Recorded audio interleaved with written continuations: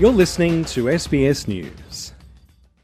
The small town of Perry, Iowa, in the Midwestern United States has about 8,000 residents. On the first day back after the winter holidays at the local high school, a 17-year-old student from the school opened fire, killing a 6th grader and wounding 5 others, including the school principal. Mitch Mortvedt is the Assistant Director of the Iowa Division of Criminal Investigation. The shooter has been identified as 17-year-old Dylan Butler, a student at Perry High School. Butler was armed with a pump-action shotgun and a small-caliber handgun. Butler also made a number of social media posts in and around the time of the shooting. Law enforcement is working to secure those pieces of evidence. All evidence thus far suggests that Butler acted alone. There are 6 victims, one of them who is deceased. That individual was a 6th grade student at Perry Middle School. The other 5 are being treated at area hospitals. 4 of the surviving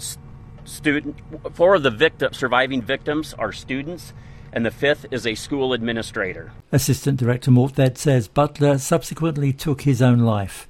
Iowa doesn't require a permit to purchase a handgun or carry a firearm in public, though it mandates a background check for a person buying a handgun without a permit. Iowa's Governor, Kim Reynolds, promises the authorities will work to prevent anything like this happening again. Our hearts are heavy today and our prayers are with the Perry community. This strikes at the heart of everything that we hold dear.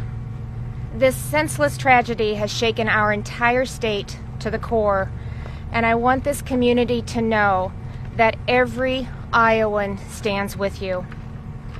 It's impossible to understand why anything like this happens, but again, I want you to know that we'll work tirelessly to get the answers so that we can prevent it from happening again.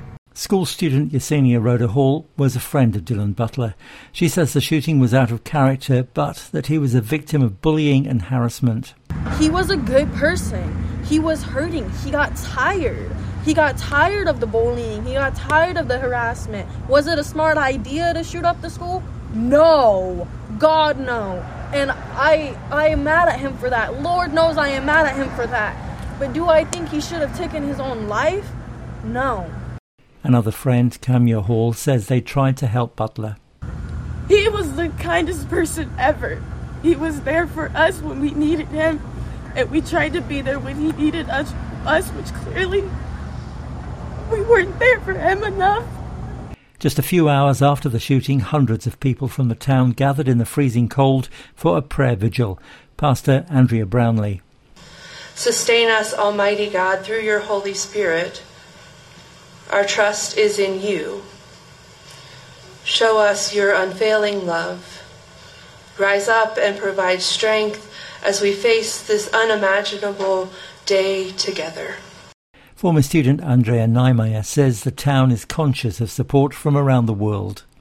Know that even though we are a tiny town, the whole world is wrapping its arms around us tonight.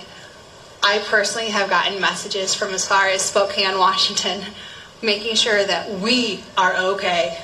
And I know that the alumni are thinking of all of us tonight, praying for all of us, because we are Perry strong, Blue Jay strong, Iowa strong. We'll get through this because we have each other. Meanwhile, at the White House, President Joe Biden's press secretary, Karine Jean-Pierre, says Congress needs to take action and enact universal background checks, ban assault weapons and high-capacity magazines, require safe storage of firearms, end the gun industry's immunity from liability, and pass a national red flag law. While the President and this administration have taken historic action to reduce gun violence, more must be done to keep our schools and communities safe. Alan Lee, SBS News.